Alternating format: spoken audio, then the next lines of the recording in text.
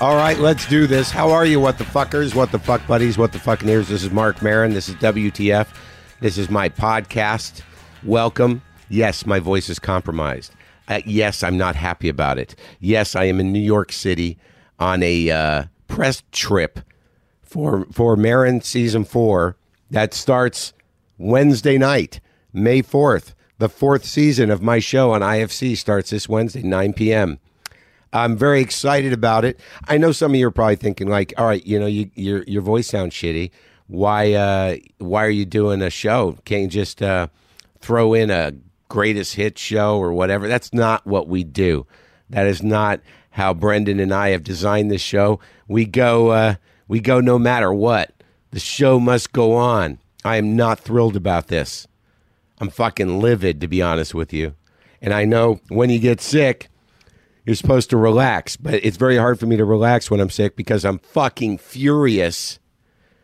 I came to New York. I mean, I literally got sick. I came on the morning that I got on the airplane to come here. And I rarely lose my voice this bad. I'm kind of fucking panicked, to be honest with you. I have to do Charlie Rose today. I have to do the Tonight Show tomorrow. And if my voice is too fucked to do either of those things, it's very hard, you know, sometimes in my mind to just accept that these things happen. They happen to everybody. Everybody's been in this situation. The timing may not be optimal for having a not deadly illness that could compromise a couple events. But I can't help but take it personally. This is, I don't generally believe in some God or higher being that dictates the day to day for all of us. But in moments where I think that I've been fucked or bad luck is upon me, that's when I believe. Those are the moments that I believe in God, is when, like, why the fuck is this happening? Oh, I get it. It's the God that I don't generally believe in coming down on me for not being something. What could I possibly be punished for? How bad of a person am I? I'm not fucking Donald Trump. I'm not fucking, Ted Bundy. Why would that be the punishment? You know what I'm going to do? I'm not going to really hurt him. I'm just going to fuck up his week and a couple of pretty big opportunities for him, just to remind him that sometimes he irritates me.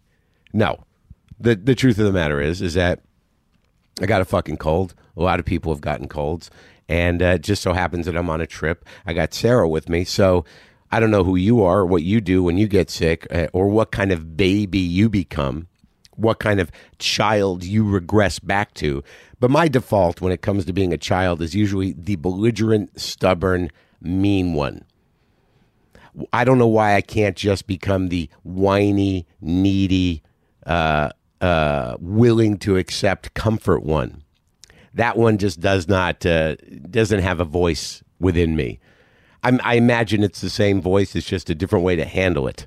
And the way I choose to handle it, the belligerent, stubborn, and mean way, can sort of guarantee that whoever's dealing with me has a hell of a challenge on their hands, and it could be a painful process. So in other words, I'll be amazed if my relationship lasts through this week, which I return to L.A. on Wednesday. I'm saying that sarcastically, but and I'm trying to manage this shit because now she got sick too.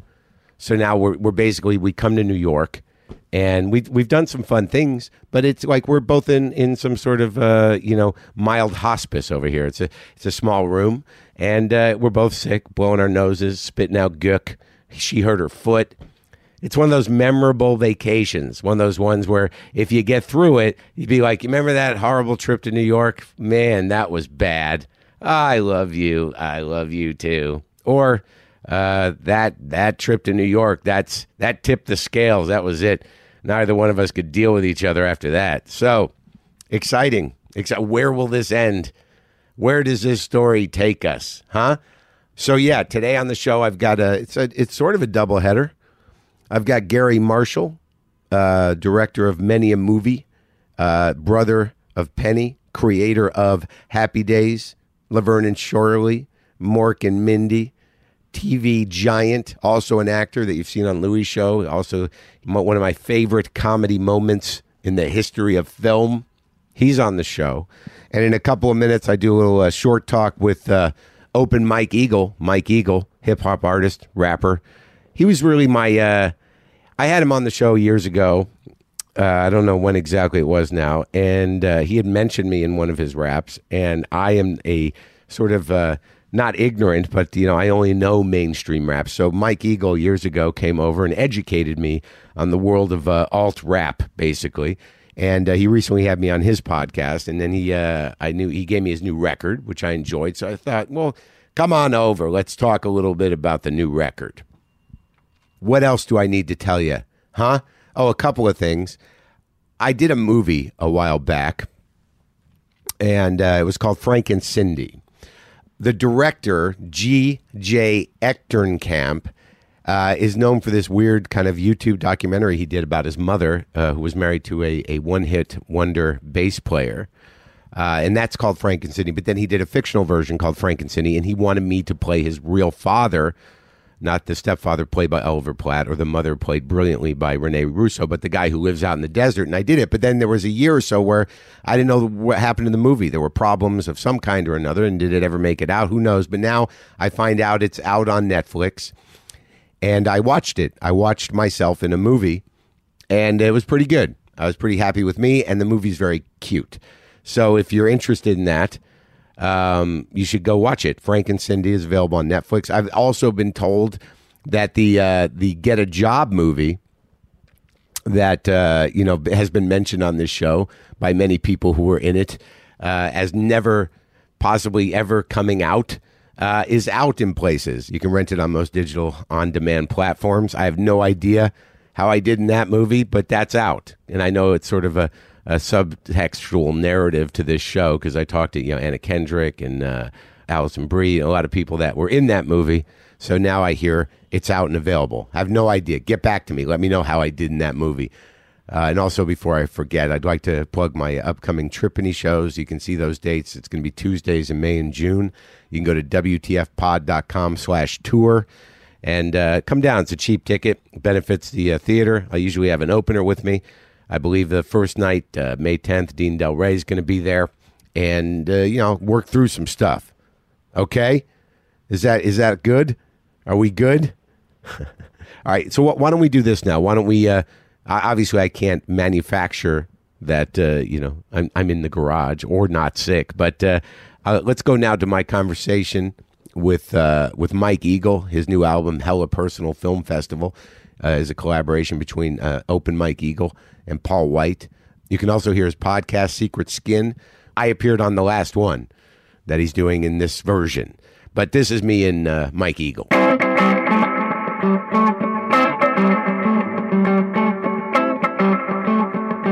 Mike Eagle, what happened? What is it? How'd the thing I did with you go? Oh, it went great. Did you get any feedback? Tell me about me first. Everybody loves how vulnerable you were being, which is surprising to me because how else was anybody expecting you to be? I have no idea what people's expectations were. Well, maybe they don't know me at all. Well, they listen to your show. They're like, oh, this is that guy. Yeah. That Mike likes that we don't understand. I'm sure there's a small segment of my listenership that was like that, but I think there were more people who had never listened at all, maybe, that heard this episode. Right. Yeah. I know my podcast network was more excited about this one than they tend to be about my usual indie rap guests. Oh, you think some of my people went over there? I think a few. Well, I'm glad that it went well. So now you're here. I am. So what's going on in your life? Because is this the last?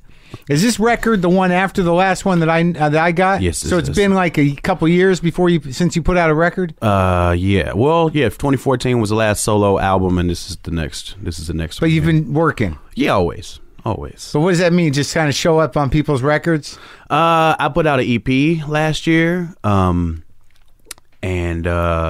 showing up on other people's records and now, am I wrong in feeling that the last record it was about not mundane stuff but your kids, right? And being a dad and the regular life. That was it's a little darker. This record, I think, it is a little darker. I would agree. Yeah, right. It's a lot more inward. A lot not inward but inward. Yeah. Yeah. Well, what's going on? All types of stuff, man. I just came out of a therapy session this morning. It's going down. When did? It's going down. Is that what? How long is this? The first time you've been in therapy? No, I went in college, but it was useless for me then. It wasn't. I didn't treat it correctly. I was in there just making shit up almost. Oh, really? In college. You felt like you had to go? Why'd you go? I think I was just curious. Really? Yeah. And then I got there and I was like, oh, I can just tell this guy anything. Sure. I just made up shit to be. Your dime. About. Yeah. Well, it was the school's dime. Right. Yeah. So, what's going on with the with your life that you felt like you had to go to therapy and exercise some demons on this record? Even the cover, I believe, Hella Personal Film Festival. Yeah. Can you give me and who's this other guy? Paul White. Paul White. He made all the beats, so he did all the music on the album, and I did all the words. How old's your kid now? He is 7.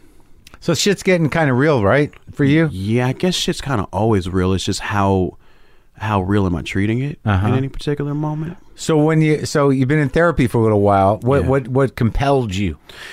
Just feeling kind of dark. Just dark feelings in general. Like when everything is quiet and I get to that baseline understanding of how do I feel in this moment. Yeah. Like it's not good. Oh, really? You know, like dread or sadness or despair or just anxiety. There's a certain weight, and there's some anxiety too. But just even after the anxiety is dealt with, because the anxiety is usually about specific things, right? After that, there's a weight. Yeah. There's a heft. It's I know that one. It's sort of like right below your heart, between your heart and your stomach. Yeah, man. And when you talk, it feels like it might turn into crying. How about it? Yeah. Can't say that's unfamiliar territory for me, Mark. I can't say that. Do you think it's like a chemical thing, or you feel like you're reworking your brain with the therapist? Well, I think I just have a lot of unprocessed stuff from childhood, and that unprocessed some of it stuff made it on the record. Oh yeah, of course, it always does. Well, let's talk about what you were working through on this record. Like, why the title? Hella Personal Film Festival, because just at one point when I looked over what we had made to that point, I saw that each one of these songs kind of had a little premise to it, some little weird idea that I was basing my writing around, and I'm like, oh, these are like little tiny movies. Oh yeah, okay, so okay. Put them all together like that. And why the sort of grim cover? What's this art? My guy Frohawk Two Feathers, he's this world-renowned artist, but he just was this for the record, or you were just sort of I like that piece? Yeah, I like that piece. Yeah, it's there's a lot going on here. Yeah, there's a guy in kind of voodoo face paint and with a fez and he's playing some percussion there while a man and a woman look like they're about to have a sword fight. Oh, is that a man and a woman? I believe that's a man and a woman. I saw it as two different types of women. Oh, okay.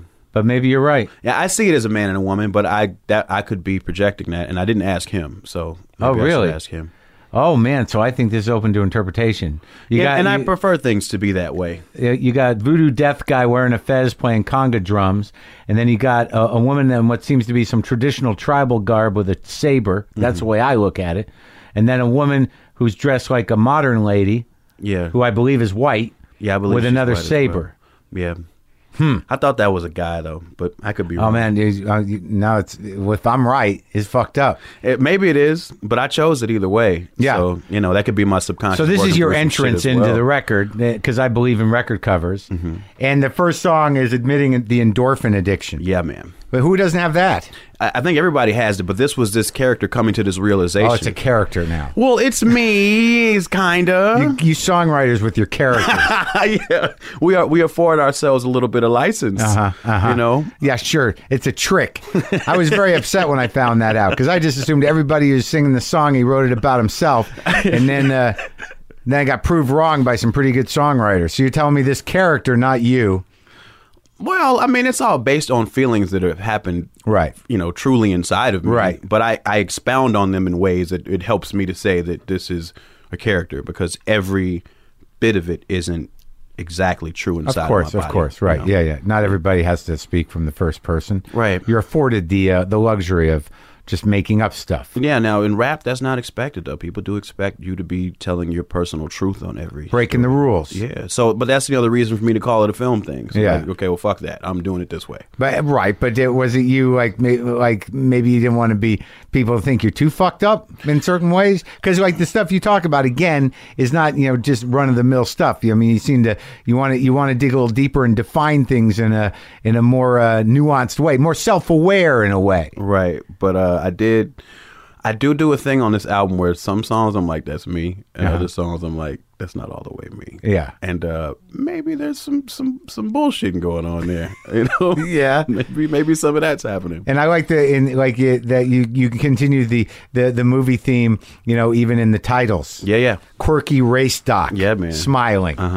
I don't know if I can't sing the songs for you, so I'm gonna. I listened to it last night, but I cannot sing the songs for you. But I didn't want to do a disservice to you. I would have loved to have heard you try.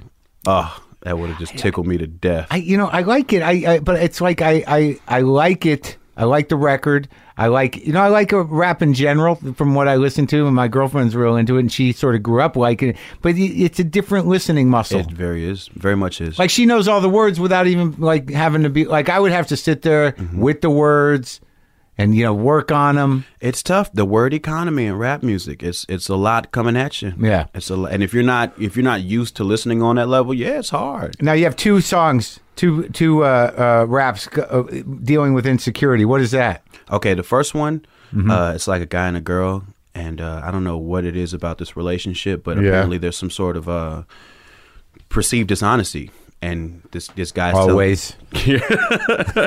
This guy is telling this girl, you can tell me anything. No judgment here. Just let it out. Let's create this strong foundation of truth. I'm here for you. Yeah. And then she says something. He's like, but you don't have to say it like that. I mean, I know it's a difficult conversation, but you don't have to. And then he starts to get offended, and by the end, he's just like, fuck it, just lie to me. Yeah, I mean? Yeah. And it's all just based on his insecurity. Oh, yeah.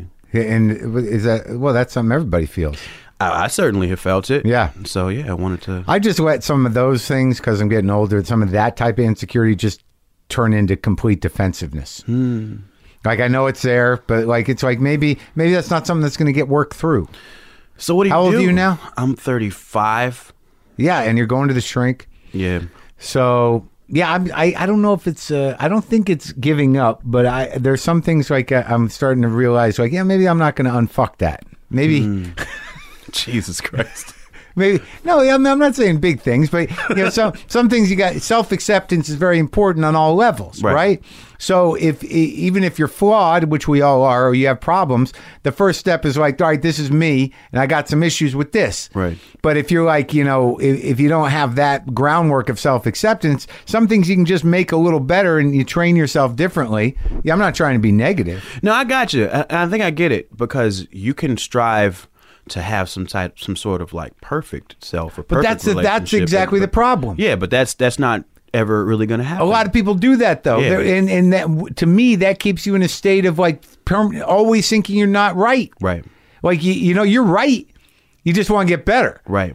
And if you're always thinking like, I just gotta, if I only, you know what I mean? Even if it's for mental health reasons, you spend your whole life, you realize like how much life you got. Right. Yeah. And how would I like to spend a little of that thinking like, I'm okay. As opposed to like, fuck, if I could just fix this. But it's like, it's hard to know which flaws are ones that you can truly be happy. Yeah. Which ones are the obstacles to that? Yeah. Yeah. Yeah. Like, so like this guy in this song is coming from this place of like, maybe in the past I've just been a jealous piece of shit, and I feel like I could be more sophisticated and deal with the truth or whatever's going on in the situation. Right. And he comes to find out he is not. Yeah. Okay. He's absolutely not able to deal at all. But who knows at the end of this if this person is going to be able to have a satisfying relationship if they can't accept the reality of what's going on, if they need to be lied to, if they need these filters and obstacles. Right.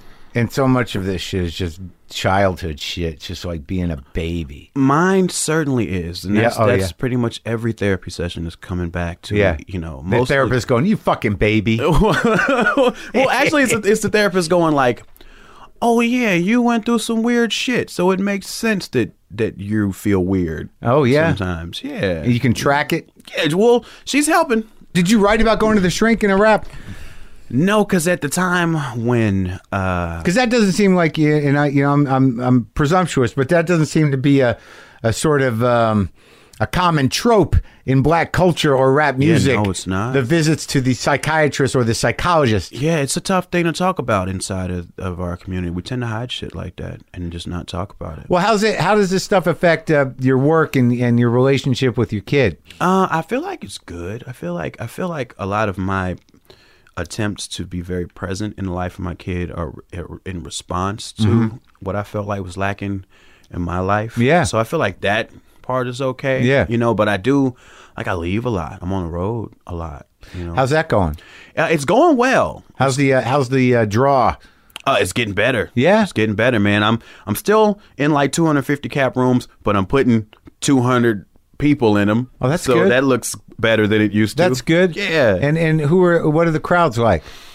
Young Americans, man. They look all kind of different ways. And you tour with a bunch of guys or what? No, I mean I have different artists that I do tour with occasionally. Yeah. But I'm a solo guy. I do my thing on stage pretty much by myself. Okay, let's go through some more songs. A short about a guy that dies every night. Yeah. So that's literally this idea I had. Like, what would it be like for this dude just to die every night? Like, what would that mean? Like, what would that mean? Groundhog Day, but bad? Kind of like, yeah, exactly. Like Groundhog's Day, but sad and never really getting happier. Like, I'm glad you're going to therapy. I don't know. Something about that seemed poetic to me. And there's this little tiny bit of like police brutality, murdered black man stuff in that too. Oh, yeah? Like just a hint of that. Like, but it was mostly just this literal idea about imagining this guy that dies every night. Like, wow, what's his spirit like since he dies every night? What does it mean to die if you die every night?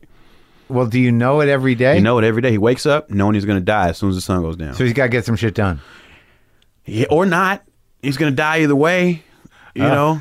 And what kind of shit? Bad or good shit? Yeah, exactly. That's just the Groundhog's Day thing. But I don't too much discuss what his choices are during the day. It's not a morality thing. But it should be. So maybe there'll be a part 2 to that one. Maybe there'll be a sequel.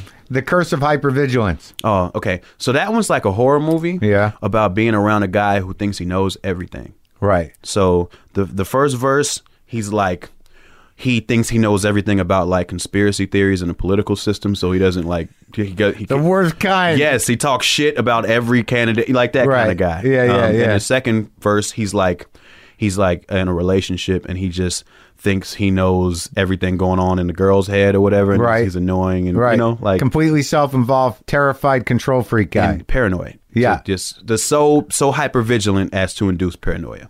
Wow. Well, that's not a good character type. It's not fun. Well, it's like it's a guy that invents a religion every day for himself to. Ooh, it's deep, Mark. It's deep. This thorough belief system based on paranoia. Yeah. That enables him to deal. Yeah, and it's self-fulfilling prophecy every day. Sure. You don't do anything because you're convinced everything's already broken and fucked, What do you think's the most powerful song on the record? Powerful. Well, I mean, what's the single, man? Okay, the single's Check to Check because it's cute. Mm-hmm. It's about how I check my phone all the time and how my phone's checking for updates all the time and I'm getting checks in the mail and checking stuff. Got a hook. Yeah, it's got a little play on words. People are into those. A little play on words. All right. Well, we'll play that one. Okay. And I want you to find out, just out of curiosity, if it's not going to be too much of a buzzkill, whether this is a man or a woman on the cover of your own record. I may not ask. You're right. And as always, I wish you nothing but the best, Mike. Thank you, Mark. Appreciate it, man. Yeah. Hey, you. You listening to this record. Okay. Wake up. I'm trying to. Hey, you. About to rap. You listening to this record. Wake up. Hold up. Hey, you. I won't work without checking my phone first. Put it down for my son while I'm checking his homework. The world's in my palm, so I'm checking the whole earth. The thumbnail I use to swipe on my phone hurts, huh? Checking it ball parts, checking it Walmart. If I was a caddy, I would checking my golf cart. I'm watching football, then I check every false start, huh? I live in check to check, I keep checking living from. Check to check, I keep checking living from. Check to check, I keep checking living from. Check to check, I keep checking living from. Check to check, I keep checking. Incoming calls directly rejected. If you wanna talk, suggest you leave a message. I check like every 3 seconds. I'm recording right now and I'm checking between texts every notification that my phone machine makes. I put it down whenever, but it's never a clean break. I should get a heavy phone and pretend it's a free weight. I'm checking at red lights like school nurse check for headlights, like sound man check for dead mics. Just like I'm merging, checking the left lane. I'm trying to get home so I can check if my check came. Checking if what I sent looks poorly written. But did that dude holler back? No, of course he did. And my laptop don't sleep. Open and shut case, I'm checking for mail while it's checking for updates. My timeline's popping, ain't talking to you. Look, my man Dar Adam straight dropping the jewels. I should reduce my check count to a moderate few, but watch pot don't boil so my water stay cool. From check to check, keep checking, living from check to check, keep checking. Battery getting low, but it's not quite out yet, so check. I'm in your house now, checking for outlets. I need to use maps because I don't know the route yet. I need to see an email, I don't know when the sound check. Yeah, I should have wrote it all down from the outset. I'm all under your couch, I really gotta figure this out. Is this an outlet here on the ground? Yes, I'm back in the game, back in the game. I'm back in the game, back in the game. I'm living from check to check, I keep checking, living from check to check, I keep checking, living from check to check. I control you all day, all night. You will check me constantly. You may never turn me off or put me down. If you do, I will come hunting for you. Humans no longer rule the world. Machines do, you silly human sucker haver. Dig it, man. Good groove. Am I right? Am I? That was Mike Eagle. All right. Right now, it was fun. It was very fun to talk to Garry Marshall. His new movie, Mother's Day, is now in theaters, and we had a nice conversation in the garage there. He was very happy to come over, and I was happy to see him. So this is me and Garry Marshall.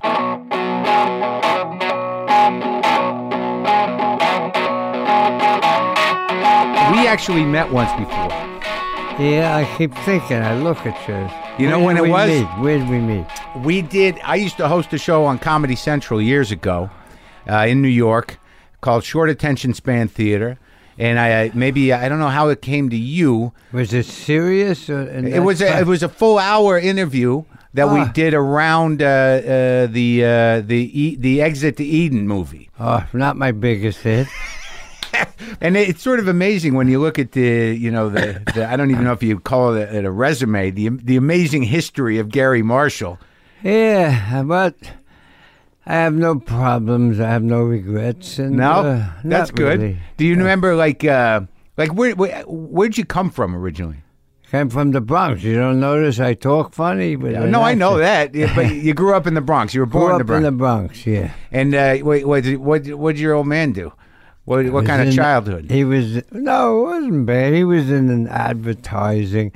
But more important, my mother was a dance teacher. She was a working mother when I grew up. So she taught dancing, and there were no babysitters in those days. So yeah, I couldn't dance so good, but she made me the drummer. So 6 years old and 5, I was drumming. And then keeping the beat for the little girls. She hit me on the head to keep the beat. And, that's your start in show business. That was my start. My mother was very funny, but I always remember, I didn't know what the hell she was talking about.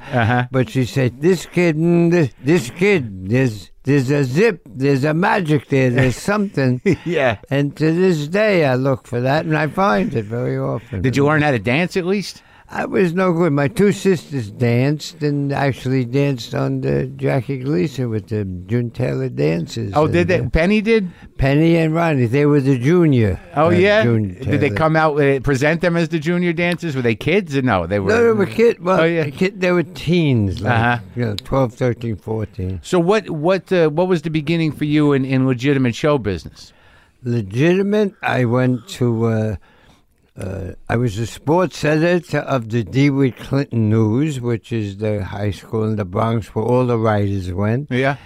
Stan Lee, Neil Simon, Arthur Miller. You know those guys?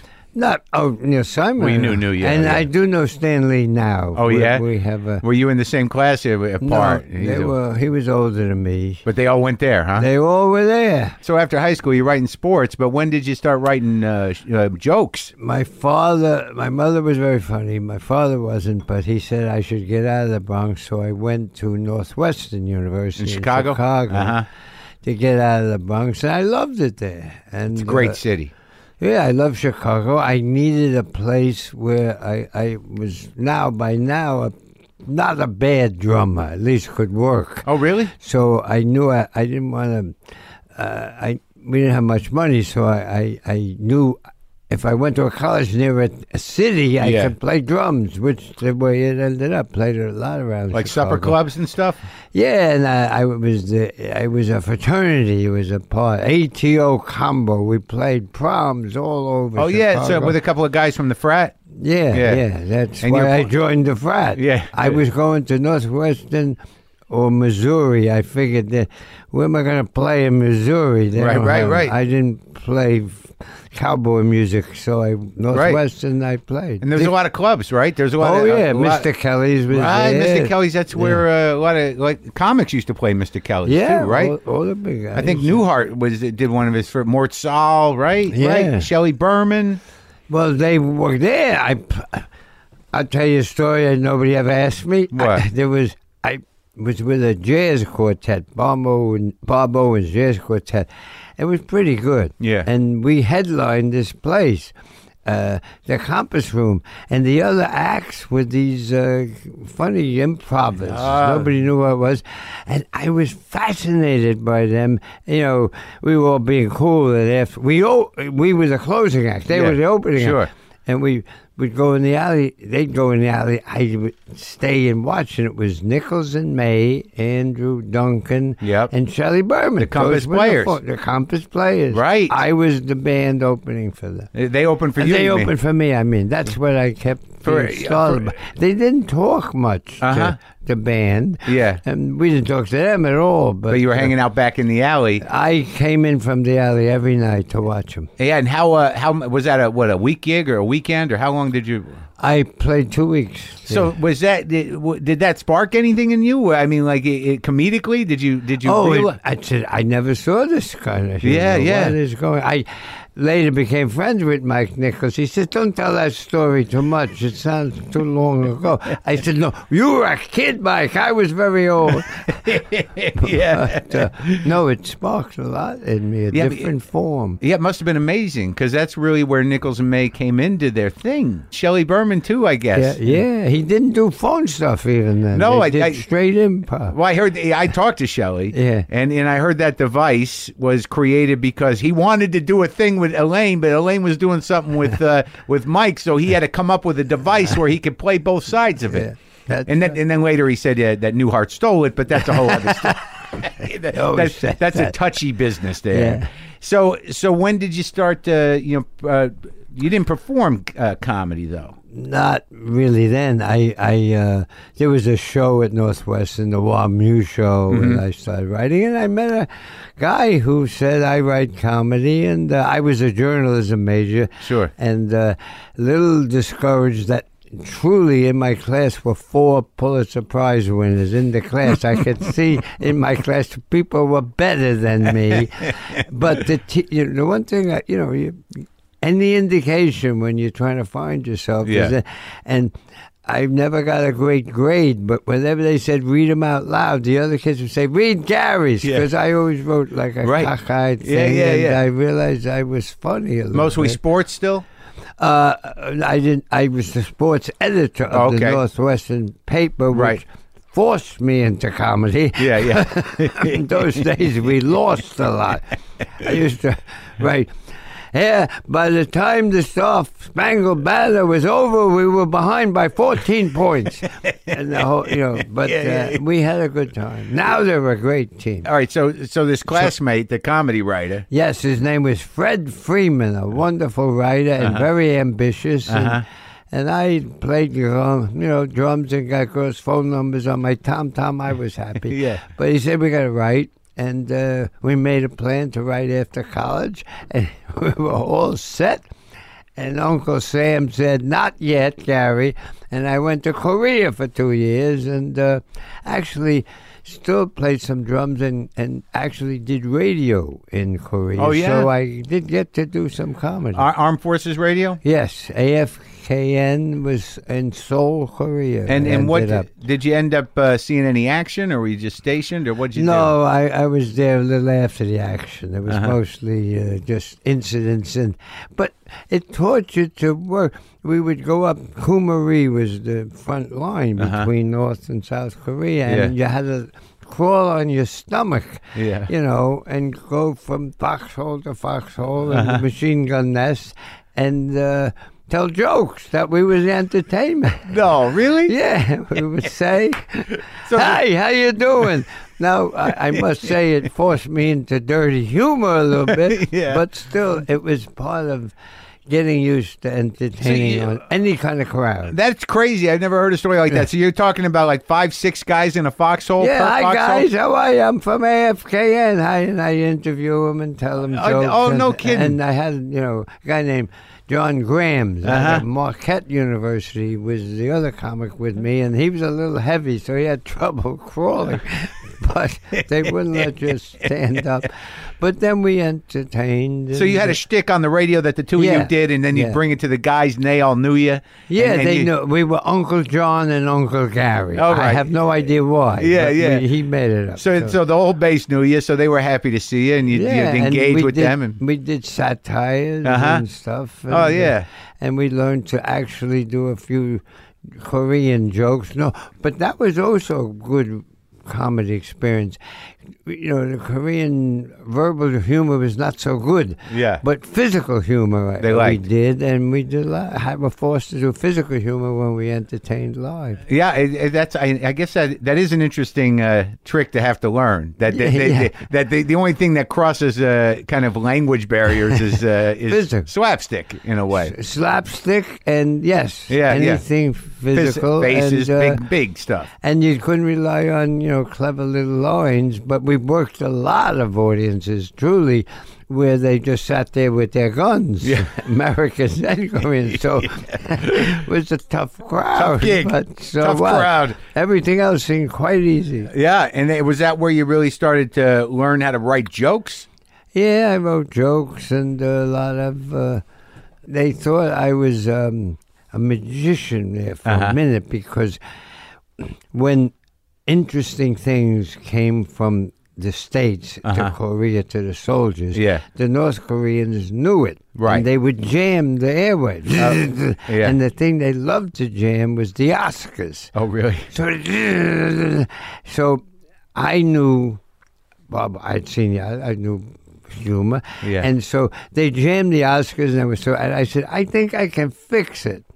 What are you going to fix? So if I heard what Hope was saying, the straight line, I could figure out where he was going with the punchline, because he was pretty. And when I heard the punchline, I knew how to get to the straight line. Yeah. So I had a guy imitate Hope, who was there. Who was hosting the Oscars. Bob Hope was hosting the Oscars. And then suddenly I put it together, and it all made sense. And how did you do that? So you did that on the radio. You were improvising with it. Improvised that made his whole routine made sense. They never heard of such a thing. The captains and the people. That's amazing. Suddenly I was kind of a weirdo, but funny and could do a trick they never heard before. Right, and improvise. Spontaneously. Yeah. Did you know Hope? Did you grow to know him later? No, he came to Korea, detained I was there a couple of Christmases, and I was amazed that he had so many cue cards. Oh, really? But he knew how to do topical humor. I said hello. Yeah. We all went to church on New Year's Eve, Christmas Eve. We went to and church. You never met him later? No. Well, actually, yes. See, I can't remember. I did a special for Danny Thomas with Bob Hope and Bing Crosby called Road to Lebanon. And I met him, and he lived across the street from me in Toluca Lake. Oh, yeah? I don't live there anymore, but I live at the other side of Toluca Lake. So I would go take my kids to his house for Valentine's Day. Oh, yeah? I'm not Valentine's Day. Easter? Halloween. All right. Trick or treat. And we'd get trick or treat. Yeah. And one year he gave out silver dollars. Oh, yeah. and my kids want to keep coming back. And somebody must have said something to him, because the next year he gave out a picture of himself autographed. That was it. So kids would come around the block 3 times for the silver dollars. Mothers, kids, just no matter what. So you come back from Korea. Yeah, and I found the same partner, Fred Freeman. He didn't go to Korea. No. Uh-huh. A lot of guys went in that 6-month program or something. And so had he been writing? He was writing for a publishing company, and we got together and had a card. We made a card that's said, always the beginning of a business. Yes, the card said 100% virgin material. That's what it said. There was a premium on that. Yes. So who knows? A couple of people called us. We wrote for wannabe comics and everything. And none of them became anything? Not really. But you were getting practice? Did you go to the clubs and watch these guys? Yeah, we always watched. Yeah? And who was around then? Were you watching? Slowly, there were Buddy Hackett, Jackie Leonard. The guy who helped us was Phil Foster. Uh-huh. And we used to go to places, Stage Delicatessen. Sure. And they didn't pay you, but if you did jokes, you had enough jokes, they paid you in food. Uh-huh. All right, give the kid sandwiches here. No dessert, just a sandwich. But you say, hi, here's some jokes. Some of them threw them in the garbage. But I see. So the comics sitting at the table. Yeah, they were all hung out there. Yeah. And they had a lot of roasts in those days. So who were the guys there? There was a Buddy Hackett and... Joey Bishop was there, and... Alan Kent and guys that never became big. Bobby Bell, they were okay. Yeah. And fun guys, though? Actually, I don't know if fun would say it. Who was the nicest was Phil Foster. Uh-huh. Because I guess I had an accent, and he liked that. Mm-hmm. But he helped us meet Joey Bishop. We wrote for him on the Monitor, and then he helped us meet Joey Bishop, who hired us to do the Tonight Show, and he hosted, and then Jack Parr hired us from Joey Bishop, and there we were working in the You were on staff at the Tonight Show? Yes. And where was that, at NBC?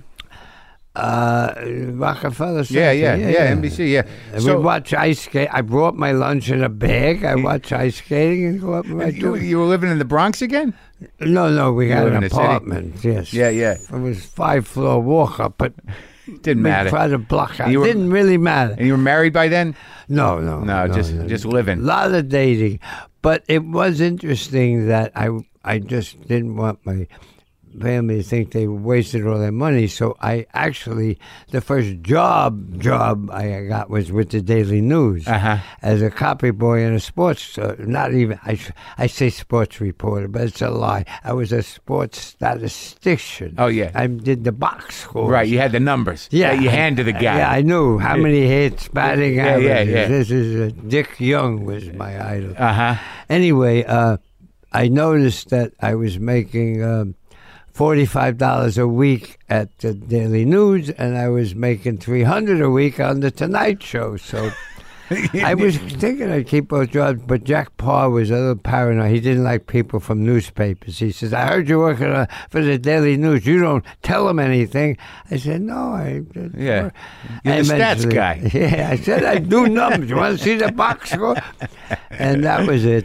We quit. What was he like? Because that show, I've gone back and watched some of it as research into... Because he was really the guy who set the standard for that show in a way, and no one really did it like him. He had long form monologues, sitting on the stool. Yeah, he set the form there, and he really, he was a little bit square compared to today, but he did allow the Jonathan Winters, Woody Allen. I remember Woody Allen came on.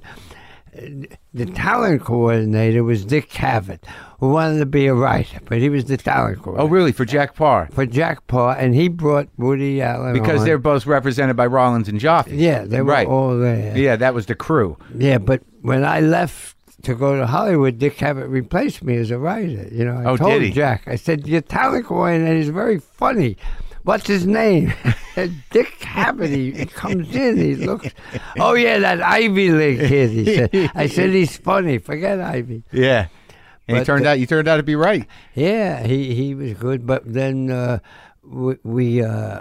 went from Jack Parr, who was a nice man in his way, and Yeah. Joey Bishop called in Hollywood with Danny Thomas and said, "Come out here and you could be a punch-up writer." And that's how I got to Hollywood. And Joey Bishop, was he like, my recollections of him, because of my age, I really think I saw him first on the roasts, and I know he was part of the Rat Pack and stuff. But was he a naturally funny man? He was funny, and again, I learned from everybody. I writing these jokes. I had written for Jack Carter, another guy. Jack Carter, the stage seller, and I would write, and he didn't work. And Joey Bishop would say, "No, you can't say it in their face." He says, "Everybody likes to hear the jokes." He says, "I like people to overhear my jokes." And he used to work facing the band. He turned his back to the audience, and you just hear it. And that has bode me well in all my movies. A lot of times I do jokes, you just hear jokes that are instead of just throwing them right out. Yeah. And that was his style. That was a decision. His style. And, smooth in a way. Smooth, and, and he became Frank and Sammy and Dean. Did you ever see those guys? Oh, yeah. We used to, they had a couple of writers, and I guess people say you highlighted your career. Was once Sammy Davis, as years went by, I got to be friends with him, and he said, we knew you, and I had my partner then, Jerry Belson. He says, we knew you guys were writing stuff for us, but it always went through this head writer guy. Oh, yeah. Not even head, he just wrote for them, but we would feed him. He said, we knew, and once we said, hey, why don't we meet those two kids? And he said, oh, they're very shy, they don't want to meet. Oh, really? He didn't want them to know you were the brains. But that was nice that they did. Was that a hell of a show to watch? The Rat Pack or something, yeah. It's fun, right? Fun. They all had a good time. Yeah, and they all had a built-in attitude. And, do you like find yourself like as time went on? I mean, this is obviously before your tremendous success, but I mean, was show business more fun? I thought it was fun. It was really I wrote early sitcoms, and from the Joey Bishop. Danny Thomas was a very good guy to me, and we went, and I was trained. I thought blessed with my training. I wrote for the Dick Van Dyke Show, and I wrote for Lucy, and I would go back and forth and work those two shows. At the same time? Same time. And what's your partner's name? Jerry Belson? Jerry Belson. And Belson. And so you're working with Lucy and you're working with Dick Van Dyke, at the same time, and you're on staff then. You're a staff writer. But we were freelancers for hire. Well, how did it work? Was there a room full of guys? Everyone go write their own script, or you come in and you kick jokes around? Dick Van Dyke, there was 5 or 6 writers, and Carl Reiner would not say, don't give me jokes. Tell me what happened to you that embarrassed you. And we would tell terrible stories. And that's what was the script. And Lucy, in Dick Van Dyke, you started with an idea and you took it to the end. With Lucy, you did the opposite. You started with the last scene, the big, funny, crazy scene, and then your job was to get to it. That's how you wrote. So there was one producer on Lucy who was very nice to me. And after I said, Dick Van Dyke's winning all the awards and so sophisticated, we shouldn't do slapstick anymore. And I said, all right. And so we were thinking, and then the producer called me and he said, listen, schmuck. He was a nice man from Brooklyn. You just had a baby. Right now I was married with a baby. He said, not nice. Van Dyke won Emmy. I won this and that. He said, Lucy will be forever. He says, writing Lucy is to buy an insurance policy for your kid. Yeah. Every script. Interesting. And I said, well, that makes sense. And I told Jerry, come on, let's keep writing. And it is 2016. Last year, I still got a residual from Lucy that I wrote in 1965. Really? Really. It was only like for $13, one for $27. Yeah. 1965. Unbelievable. Still plays all around the world. Well, she was that's very funny, though, that weird kind of the highbrow versus the lowbrow, or the assumptions. I guess Carl Reiner brought a lot of that to Dick Van Dyke, because he that's sort of his thing. Yeah, no, he was great. He was one of my mentors, but he even said, I said, I was confused, this and much. He said, do both. Yeah. He says, there's a big audience out there do both. And there Learn was, to do both. there's like, what, 3 networks? Yeah, You that know, was it. So you got everybody. You know, you got a good chunk of everybody. Yeah. And was Lucy amazing? Was she a sweet woman? She was. Well, I'm allowed to curse here. Yeah. One of my first scripts, Jerry and I wrote for her, she wrote on, I have it on the cover, it said, "This is shit." She wrote big letters. So we went back and said, and the producer said, "No, she wants to see how good you rewrite, so fix it." So we fixed it, and then she was very nice. And when you with people like Dick Van Dyke and Lucy are sort of similar in that they're just natural comedic talents. You walk on the stage, somebody's going to be funny. Right. It's amazing. It's a real gift. You don't see it a lot, right? No, not some. I'm Melissa McCarthy. Yeah, right. There's going to be funny. Right, you know, exactly. yeah. Yeah, Actually, Louis C.K., who I love. Yeah. He pauses. Oh, it's going to be Something's funny. going to be good. Yeah, he was just in here the day before yesterday. Yeah. I love that guy. He's a good I friend heard of mine. you had Julia Louis-Dreyfus, another Northwestern. See, good, you're nice to Northwestern. Yeah, definitely. And she's also very naturally funny. Yeah. What I mean, like I think, like she's comparable to Lucy, really. I mean, like incredibly naturally funny. Well, everything I learned from Lucy, I taught my sister Penny. That's why we had Laverne and Shirley. Oh, really? So, You did? You had to like when she started acting. You said, "This is what you do. This is what I learned." Yeah, no, we learned how to do the physical comedy, and Laverne and Shirley did some great physical stuff. But you worked on a few other ones. You worked on what other one? You worked on Gomer Pyle? No, yeah. Oh yeah, we were all over the place. Freelancing, Jose Jimenez, Melena, Gomer Pyle. Never wrote for Andy Griffith, but met Ron Howard when he was there. Again, you should always, I love sports. Yeah. So I remember he was like 10. Yeah. And all he wanted to do was throw the baseball. Oh, he's on the set of the Andy Griffith show? It was the set there. Desilu Coenga. Was it Desilu? Desilu, and nobody would throw the ball with him, so I threw with him a few times. With Ron Howard. Yeah, he's he a didn't kid. know my name. Yeah. I said, "Hi." Yeah. I got from the other Opie. show. Yeah. And we threw, and then I sold a show called Hey Landlord, and so I had a show on the lot, and it was 99th in the ratings. But it was a good first effort. Yeah, what a good. You're still good with the stats, huh? Yeah, I remember I carried a card that had Hey Landlord 99 and Happy Days Laverne and Shirley #1. I used to carry that in my wallet. Oh, really? To make sure. You know, it's not always perfect. Right. It not always sucks, so... But in writing for comics, you would just sort of, you would know the guy's point of view enough, and then just write stories and bits to that point of view. Sometimes they tell you. I did a book. I wrote. My daughter wrote with me some books, and one was called "Wake Me When It's Funny." Yeah, and it was true. Phil Foster used to say, "I'm going to take a nap now. Do this 2 routines. This contact lenses. This. Wake me when it's funny." And so it's scary, man. Taking a nap. Yeah. We wake them.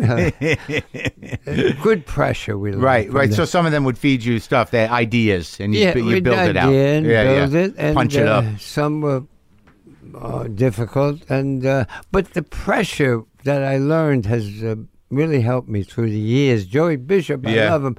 He would always get nervous, and then we'd be literally at the Sands Hotel. He was, and we'd be backstage, and he'd say, "Oh, this sucks. I have no opening lines. I have nothing." Yeah. And then so you'd say, "Well, how about this? How about this?" Right. And you'd pitch talk them. it, Yeah. and you'd hear the "Ladies and gentlemen, the Sands Hotel," and you talk as fast as you can.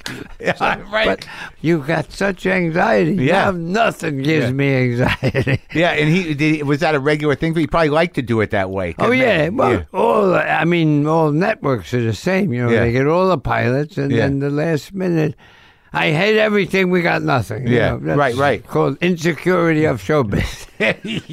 Yeah. Never stops. So, what was the first big break then? Was it The Odd Couple? We tried movies, and what'd you do? We did a movie called "How Sweet It Is" with Debbie Reynolds and James Garner. Oh, really? And we wrote. You wrote that? Yeah, we wrote the screenplay, and then we did another movie which was quite good, I thought, called Grasshopper with Jackie Passett and Jim Brown, actually. Oh, yeah, yeah. Got to be friends with Was Jim that Brown. early 70s, late 60s? Late 60s. Uh-huh. Late 60s. Uh-huh. And then in the middle of the movie business was a little slow and we were not successful, really. But in the middle, they said, hey, Paramount called back. I said, you want to do The Odd Couple? We got The Odd Couple. And we own it. You can write it. This is you and Belson? And me and Jerry Belson, we wrote a script, and they said, this is no good. It's just like Neil Simon writes. I said, What do you want? What? Wouldn't you want that? He wrote good characters, don't you think? Yeah. Anyway, it was on the air. It was a hit. And one of my happiest stories, Neil Simon hated us and the show. Yeah. Because they made a deal to help him with the play, one of the greatest plays ever written. So he sold the rights out of desperation. Well, yeah, for very, very cheap. It was not making $2. Right. Maybe $4. So he had nothing to do with the TV show. No, and he said in the press, I don't think it should be a TV show and this and that. Uh-huh. But, I believe that if you wait long enough, good is seen or at least acknowledged. Sure. And by sheer luck, his daughter said to him once, Dad, that's funny, that Odd Couple, those two guys, Clover and Randall. So he watched it, then wrote us a beautiful letter to me and Jerry Belson, saying, you guys are doing a good job, and just to be nice, we said, would you like to come on the show? And he appeared on My Odd Couple, and Jerry and I, and I said, you got to bring your daughter. You can't just come yourself. Yeah. So he did, and he was on the show. So we became, and we've been friends ever since. Yeah, that's sweet. Well, it was because you honored his characters, right? I imagine. Yeah. Oh, yeah. We didn't make one a pirate or something. Right. Yeah. So okay. So you do this great thing with the Odd Couple. Odd Couple. 5 years on the air. 5 years, and Good. finally, that was the benchmark. You had to do 5 years. And you were writing you had a staff, right?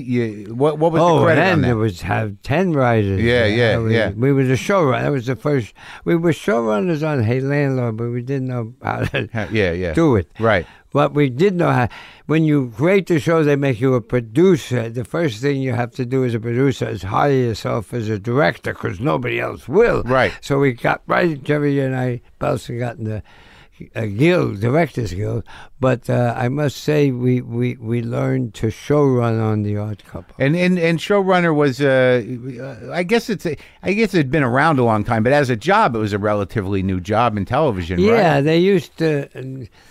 Years they went from radio to TV. Right. What they did originally is take all the great radio writers who wrote stories and wrote this sitcom, Ozzy and Harriet, Leave It to Beaver.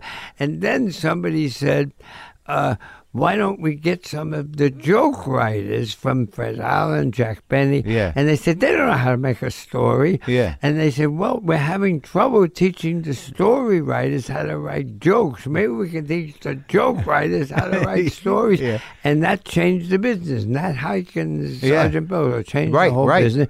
And all the comedy writers would now joke writers. And that was how modern television was invented. That was how comedy. it was invented. And comedy. And as a showrunner, you ran the room and you ran 10 writers, and you had to be not only the buck stopped at you had to be a great picker. And I seem to have a good talent as a picker.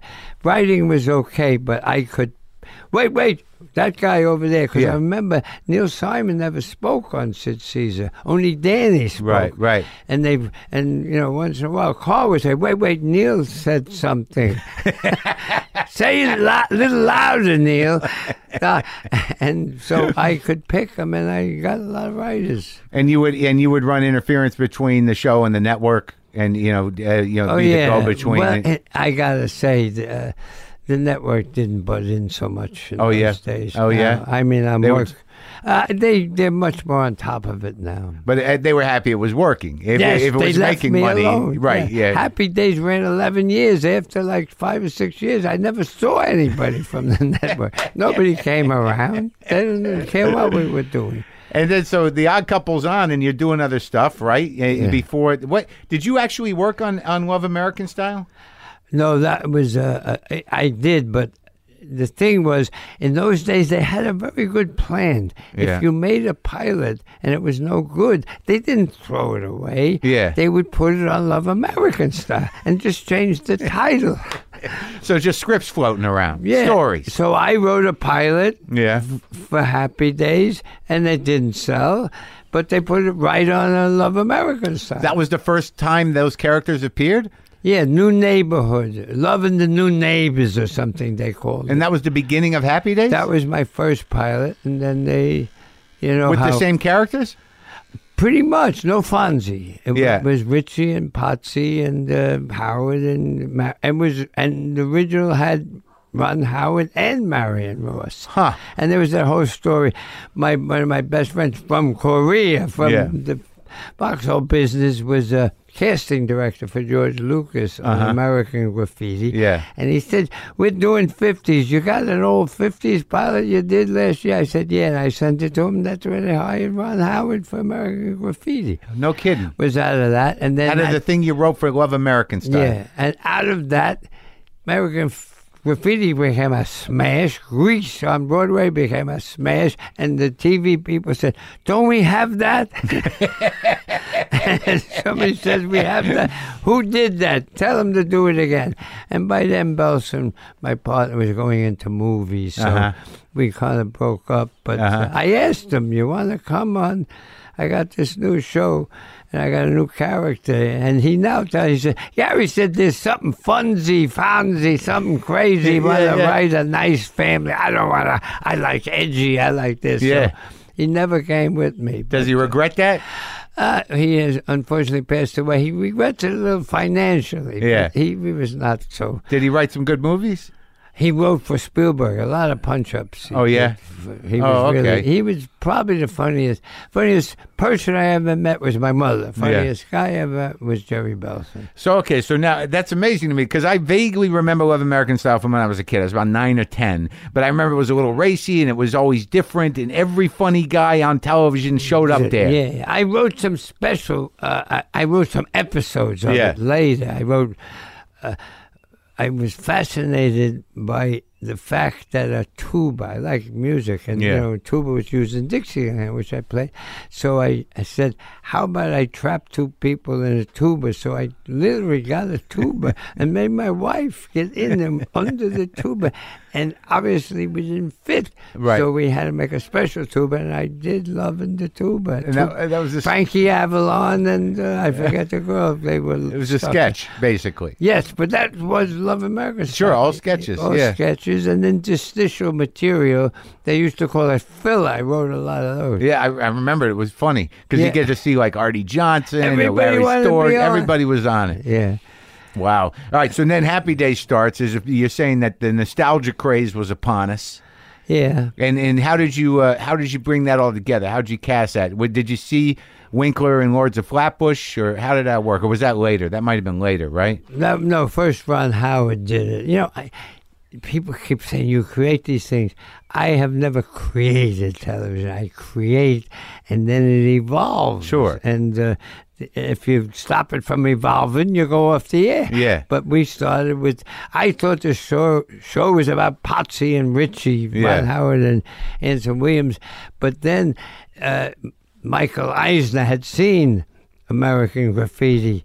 And then he was an agent at the time? He was the head of Paramount. Oh, no, Michael Eisner, the head of Disney later. Yeah, right. Yeah, we went together from Paramount to Disney. But he said, it shouldn't be about this nice family. It should be about a gang. And I said, I'm not sure. He said, well, somewhere get a gang in. And I said, we have no money for a gang. How about I get one guy who'll represent the gang? Yeah. So we got... for the second time we did the pilot, I added Fonzie. Winkler, yeah. Where'd you see him? I didn't. He came into audition. I wanted a tall Italian guy from the streets of the Bronx, and they sent me a very short Jewish guy from the streets of Long Island. But lo and behold, Henry Winkler was such a good actor that sweet guy. Put on the jacket, and there was Fonzie before my eyes in my office. I saw it. I said, whoop, that's him. Yeah. Let's hire him. And he became one of the better human beings I ever met in show business, Henry. Yeah, I talked to him in here. He's a sweet man. Very sweet man. Good guy. Yeah, and that Fonzie character, I mean, I was a kid, so what? So Happy Days runs, 74 to 80, 10 years. And I'm 11 through whatever, 21, but I remember when I was a kid, you're walking around going, hey, hitting things, it was something else. There were guys in my neighborhood who never spoke much, but one day they'd hug you, next day they hit you in the head. So those silent types work well for me, and I think eventually that Henry Winkler became such a star that we shifted the whole Happy Days to him, because I always wanted Richie to have an older brother. Yeah. And I had two of them. Yeah. And they were gone. People still ask, whatever happened to Chuck? Yeah. I said, Chuck had to leave. Oh, you tried it a couple of times. Twice. Right, that's right. Yeah. I remember he was like a college kid, right? Yeah. We were trying, didn't work. Now, over the years, it was on TV longer than most sitcoms ever were. Longer than most marriages. Yeah. And also we get you get the term jumping the shark from Happy Days. That's right. Now, when you're in that position where you got a good thing going and, it changed the culture, it changed people's lives, people loved the thing, what was the decision process? How does that work? How does it stay on the air so long? They just kept making money? Yeah, well, it kept playing, and it partially changed the industry in that usually people bid on reruns, and they said how much. There was this whole sale, and they'd say if you buy this show, you get this show. Right. And with Happy Days, a very smart man at Paramount said, bid on it. There's no price on Happy Days. Bid on it. Right. And everybody worried about, what if the other station gets it? The syndicators. Yeah. WPIX in New York. Right. And the price went up, and now everybody does that. Right. But that was the first one to do it. So they left it on. Right. The incentive was to, if it had such a big syndication market, let's just keep making them. Yeah. And then they understood, Fred Silverman came in and understood that you wanted to get an hour. So he said to me, create something behind Happy Days quick. So you could partner it with something. Yeah, and that's where Laverne and Shirley. Laverne and Shirley. And now, what was your relationship with your sister at this time? Was she acting? Was she? She was a stunt lady, and my mother. It's always famous. Penny Marshall was a stunt lady. Yes, on Savage 7, she got knocked off a bike. And you were out. You were both out here though, and you saw her. Come here. Yeah. No, my mother called and said, "Get your sister a job. She's dating morons." I remember clear as a bill. She said it so clear, and that's when she went on Odd Couple as a secretary. Right. Jack Klugman, Tony Reynolds taught her a lot about acting, and then she was a writer when we did Laverne and Shirley, and we made a show. They were on Happy Days. It's not so hard to find people when they're on one show. Fred Silverman was the king of spin-offs, and he'd always say, your actors are fine. Find out who's guesting that's interesting, right, and then make a show. He started all that. Oh, that was him? Really, Fred Silverman? Because that doesn't happen too much anymore. Well, not the same way. Not the same way. Right, where they could coexist. Yeah. Like you could have both shows on. Very well. They take people of Seinfeld, have their own shows. Sure, but not with the same character. No, not that way. And you had Lenny and Squiggy, I just remembered. Michael McKean's a genius. Yes. Oh, he's giant now. Yeah. And we tried to pilot for them, it didn't work, but we got Robin Williams off Happy Days too. And now, so you got your sister doing Laverne and Shirley, which becomes a big hit. Her and Cindy Williams, right? That was her name? Yes. And that she was in American Graffiti. She was great in American Graffiti, right? Great in American. Yeah.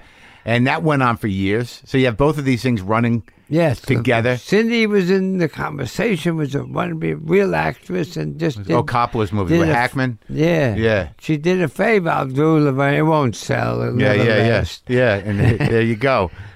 And Marc, who came up with, how'd you come in touch with Robin? Well, this is a story I've told, but that's okay. I have 3 kids, and 2 girls and a boy, and my son wasn't watching Happy Days. He didn't watch it. Yeah. He's the youngest. And I said, why won't you watch Happy Days? He says, there's no space people.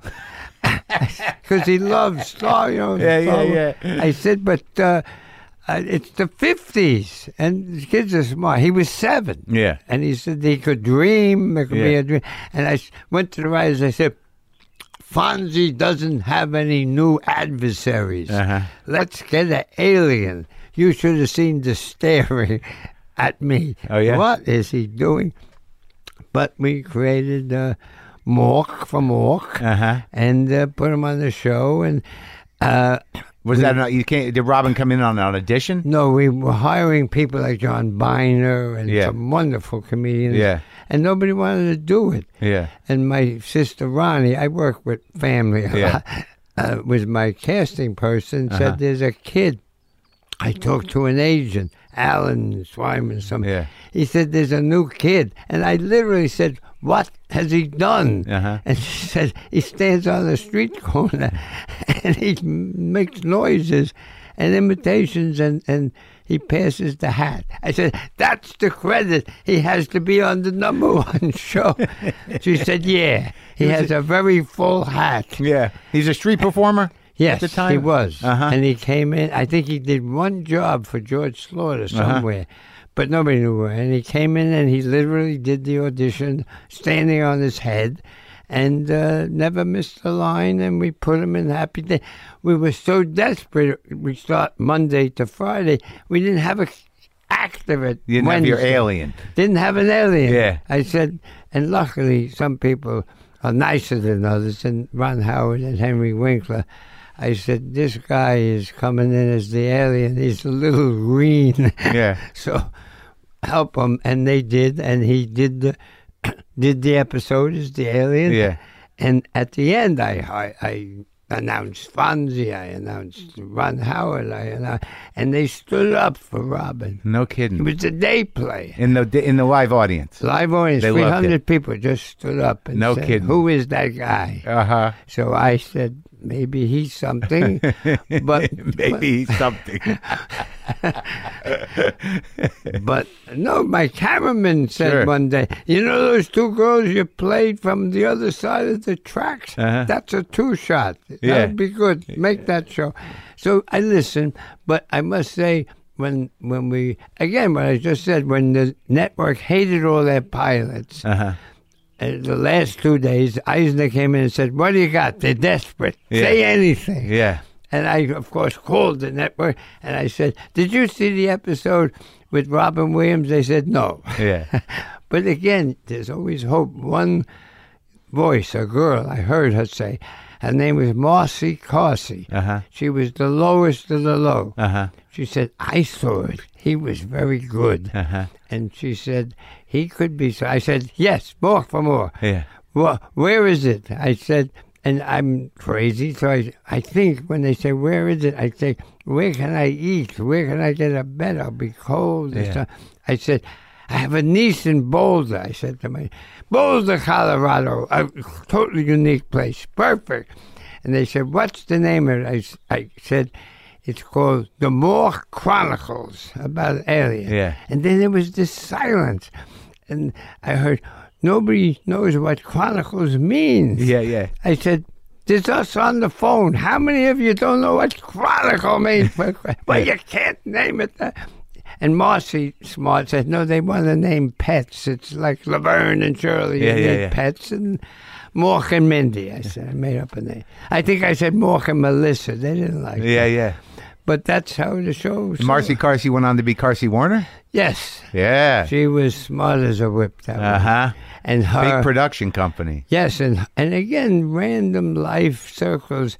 Her husband, John Carsey, was one of the associate producers on the Jack Parr show. No kidding. That's how you Well, it's the show business. It was a smaller business. It's just, right? For me, it's all circles. Yeah. And that show was amazing, and Robin became a huge star. Oh, he became a star. Sweet guy. Oh, sweet as heck. He was a lovely guy and had some demons. And Sure. I always said, I had how I kept my shows together, I had softball teams, traveling softball teams, traveled to big stadiums and this and that. But Robin didn't want to play softball so much. He mostly just liked working. But he was the best I ever worked with as far as comedy genius, no question. Yeah, and he could do anything. Pretty much. He could make you laugh any time of day, night, in any way. I'm surprised you didn't do any movies with him. No, we were close and we wanted to do, but he did a wonderful movie with my sister Penny called Awakenings. Yes. I thought she'd have won some prizes because that was a wonderful movie. Did you give Penny her first directing job, I imagine? I made a director on Laverne and Shirley. Yeah. And she directed and did pretty good. Yeah. And then, you want to hear the feminist side of the world? Yeah. Yes, she went to the studios and said, I'd like to direct, and they actually said to her, we don't like women directors. We don't think they have a mindset and they won't come up with ideas that would reach a mass audience. Wow. They said that. And Penny's not really a feminist, but said, I'll show them. And she was the first woman director ever to break the $100 million benchmark. She made 2 pictures that made over $100 million. Big and League of Their Own. Yeah. And was the first woman director ever to do that. Others have, but Penny was the first, so I'm quite proud of her. Yeah, it's great. That's amazing. And you started making your own movies. I obviously did a lot more television, and you're still involved with television, but the movie started when? Like later, right? Yeah, late 80s. I said, I'll try theater. Here's a trivia. Yeah. What was the show at the Winter Garden, New York, before Cats? Oh, I should know. I'll tell you. It was called The Roast. I wrote it. Yeah. The Roast lasted 3 nights. Cats ran 18 years. Aren't you glad you had me as a guest? 3 nights against 18 years. Is that what made you realize maybe plays aren't my thing? Well, no, it truly was not the greatest play. But again, I always have these stories where out of this comes that. It was in Boston. They got terrible reviews in Boston. But this head usher loved it. He said, this is funny. Yes, it wasn't a good play. What was it about? It was about a comedian being roasted and by a guy who was like his son, but he turned on him, and it was a whole. It had some drama, but there was a 20-minute hunk that was really funny. Yeah, but the rest wasn't good. Anyway, we died. It was over. But the usher, I always remembered him. His name was Jason Alexander. I always have these stories. They're all true. Years later, I'm trying to find somebody for Pretty Woman, and I said, "What is that kid? I don't know if he's funny, but he likes humor. Yeah, he's a song and dance man. He's no." I said, "No, let me audition him." And I auditioned him. I wasn't there, on tape with Richard Gere, and I said, "He's wonderful." I said, "What's wonderful?" I said, "He makes Richard Gere funny." Perfect together, and that's what we use. And that's what happened with Pretty Woman. Yeah, that's why he was hired for Pretty Woman. That's an usher, the one guy that liked your play. Yes. Well, Jerry Belson said, "Well, he has a good sense of humor." He was going to, I think, Boston College at the time. Very funny. He's a very funny guy. Yeah, he's the greatest. But the other movies, that like Flamingo Kid was a huge movie, great movie. Yeah, my first one was Young Doctors in Love, and I smoked and ate candy bars, and I was a mess. Really? But, I was going to quit. And Quit what? Directing. I said, this is not for me, this directing business. Why? I said, it's too exhausting. Right. It's craziness. Yeah.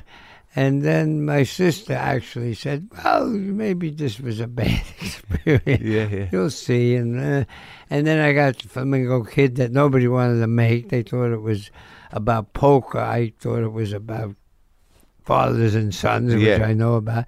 And that became a hit, and that was fun making. And that was Matt Dillon, right? Yeah, Matt Dillon. He's great. He's a great movie guy. He is good. But again, it's always cockeyed. I'm telling you, I had Matthew Broderick to play the lead in Flamingo Kid 2 weeks before. he had to leave and do something else. No kidding. So Matt Dillon comes in after doing that Outsiders Yeah. with Coppola or something. And he said, Rumblefish too, right? Yeah. And he said, "Hi, I'm Matt Dillon." Yeah. I said, "Hi." He said, "I don't do comedy." Good, I'm glad we hired you for the lead, boy. What a good thing. And then I said, "I'll find what's funny." And we found he became very good. Yeah, and now he's very funny. I mean, he did some pretty good comedy. He did that. Mary, something about Mary, right? Yeah, he was great. No, I wrote him. I said how funny he was and the whole thing. But Richard Crenna was the guy who held that picture together. Oh, and, he passed away, right? Yeah. He was great. And my biggest asset in my first movie, which was not a hit, was Hector Elizondo. He's in every movie you do. 18 out of 18. You love that guy. I do. We come from the streets of New York. We play basketball together. Now we play softball I know. together. I saw him in Mother's Day. The guy doesn't look like he ages. No. He, We played ball yesterday. yeah? We play Thursdays. He's always there. Yes, he's always there. He is. Yeah, Always there. At the fountain in Mother's Day. They say he has so many characters he does. He don't do so many characters. He has more toupees than anybody I know. We go to his house, we pick a toupee, he says, "This is what you are." Mother's Day, which is very funny, and he's bald in Mother's Day. Yeah, he just let it go. He let it happen. He said, "You got too many stars in this picture. You don't want to wait for me in hair and makeup. I'll be bald because the three girls are going to be terrific." He wore a hat though. Yeah. And you got Kate. Beret. Yeah, you got Kate Hudson and Julia Roberts and I had never worked with Jennifer Aniston. Jennifer Aniston. Oh, she's so good. Really good. She just was terrific. She's so prepared and can do anything. She can. And really is genuine. People say this, that, but she is a genuine person. You think it's really you're watching a friend. I feel like that. Yeah, she has that quality. Just And then, amazing. and this is like your 15th movie, whatever. How many? 18 out of 18. Ask Hector. 18 out of 18. That's right. But and some of them, it's like I got a question because you do Flamingo Kid, Beaches, Pretty Woman, Frankie and Johnny was a pretty big movie, right? The Princess Diaries was a big movie. Yeah. But you like we started with you sort of admitting that sometimes they don't go. They don't. No, my worst in television was Me and the Chimp. Yeah. You hear the applause. Listen, and movies, I had a few failures. But how do you what in retrospect, in terms of your logic around making them, and I imagine that you're enough of a guy that you've got a sort of final cut with most things, right? It's harder now, but I did that for a long So time. what do you think happens when something doesn't work? Well, I think it all depends on what you call work. Right. Two of my best pictures didn't make a lot of money, which was Nothing in Common with Jackie Gleason. Oh, that's right, and Tom Hanks. It was a terrific picture. I thought it came out at the wrong time or something. It didn't make money, but it's still very good. I love that movie. That was a salute to fathers. So yeah, that's why and it was a painful and beautiful movie, and Jackie was great. That was one of his last films, right? It was his last film. Oh my God, that was a good movie. That was how we got him to do it. Yeah. Tom and I prepared how he should be in the movie. We had all this speeches. Yeah. And we went, and Ray Stark, this producer, said, "Jackie, you're not feeling well. If you don't do another movie and you go, your last picture will be Smokey and the Bandit Part 2. Jackie said, "Give me the fucking pen." And he signed, and he did nothing. And he was ill during the shooting? A little bit. Yeah. But he soon died after that. Yeah. But he was a wonderful man, Jackie. But that got a very good critical reaction? Very good critical. And another picture I did about a mentally challenged child, which I always wanted to do, was called The Other Sister. Yeah. Also great critical reaction, didn't make money. Right. And then Pretty Woman made money in this. But I would say the artist I did was a picture where you mentioned before, Exit to Eden. Yeah. I had Dan this, Aykroyd, Rosie O'Donnell. Yes. Yeah. I wanted Sharon Stone and Don Johnson. Look at this casting worked out for me. Yeah. But no, I thought, I truly believed that I love love stories. Yeah. And I thought there could be a love story in every situation. Uh-huh. And I did delve into the world of S&M and said, can there be love with all that stuff? And I based it on a book of a wonderful writer named Anne Rice, who's the queen of vampires. And she had some tragedy in her life, and used to write erotica to get away. And I took her book and we did it, but didn't work out. The company that was doing it wasn't a studio, didn't think it would be good, and they made it a comedy, and really wasn't a comedy. So that's how things go wrong. Right. I think mostly what goes wrong with everybody's picture is when you and the money people are not making the same film. Right. And that happens a lot. And then there's arguments about it. Yeah, and then you compromise. You compromise, and sometimes money wins, sometimes you win, but it's never good. But I have avoided it a lot of times, and sometimes I haven't. Yeah, and you also, like, you outside of making all these movies, you like to show up in things. You like to act. My acting. I tell you, man, the scene in, like, I didn't know who you were when I saw Lost in America. I don't know who you were then. I wasn't in show business. It's one of the best scenes in the world. Well, thank you. And Albert Brooks and you, it was just, that was hilarious. And now, how did he cast you in that? Rob Reiner and my sister Penny were married for a brief time. Yeah. And they had the best parties in Hollywood. Yeah. And I would go to them, and Albert, all the funny people would be there. Yeah. And Albert said to me once, I need you. He says, you talk like a gangster. He says, I need somebody nobody knows. Yeah. Nobody knows you. Yeah. I said, no, not particularly. Yeah. And so he cast me as the casino owner, and they thought I was the casino owner. And he directed me, and, we did like 17 takes. And he didn't write it all, I must say. Again, this random stuff. That picture Albert wrote with Jerry Belson's sister. No kidding. No kidding. Monica Johnson, Miss Jerry Belson's kid sister. It all comes around. It does come around, but we had a good time. I enjoyed that. The line where you go, we're finished talking. I watch it once in a while. Do you? Yeah. How's it hold up? Pretty good, right? Pretty good. Makes me laugh. Santa Claus. That's what Monica Johnson wrote. Santa Claus. Anyway, funny. Albert Brooks is another great genius. And he is, yeah. And you did a lot of acting, and people see. I bet you that's where a lot of the funny people started to. That was your big break as an actor and the funny stuff, right? Yeah, well, I do like it, and I sounds corny, but I like to act. And I try to act just before I direct, because I remember then what an actor goes through. Right. And where they're vulnerable and where they're not. And I must say I spend as much time before action, before and after cut as I do between action and cut. Yeah. Because you want to know what's going on. And I know how I felt. And you did, we can't go through everything, but you did work with my friend Louis. Louis, he was great. Yeah, and you did know too. How stupid I am. I can't always keep up. And this guy called me, and he said, hello, Louis C.K. I said, hi. He says, you play bosses. I said, yeah. I have a suit, a tie. Yeah. He says, so I want you to be on my show. I asked my son, who shoots all my second unit. He shoots all of this. So I said, who is Louis C.K.? Yeah. And my son, he's the greatest. He's the greatest. And I met him, and I really liked him. We had a great time. Yeah. He's quite funny. And the new movie's out? The new movie. Mother's Day. Mother's Day. All right. Well, it was great talking to you. Yeah. Yeah. Well, I like sitting, chatting. I can tell stories. You got another one? You got another one that you like to tell that you didn't tell? I was trying to say, because I'm a little, you do dirty jokes. I can't tell it. You can do not it. Dirty. Go ahead.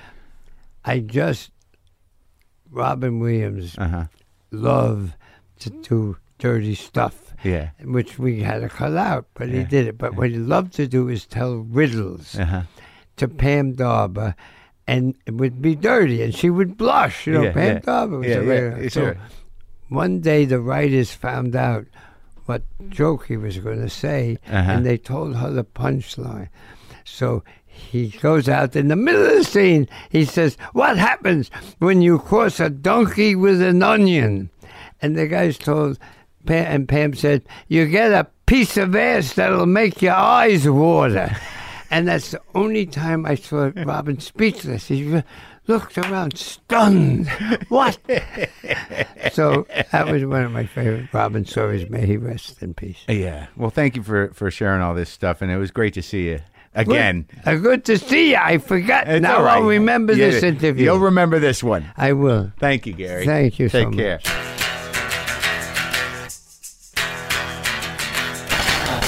That was fun. You know, most people get sweeter as they get older.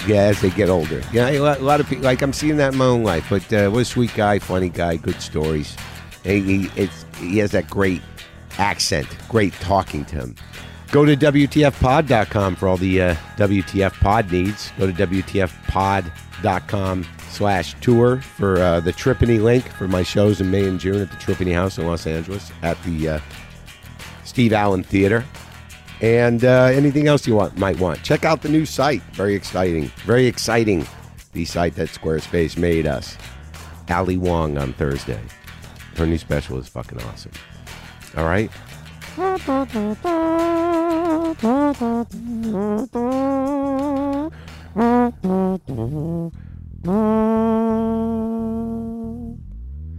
Boomer lives!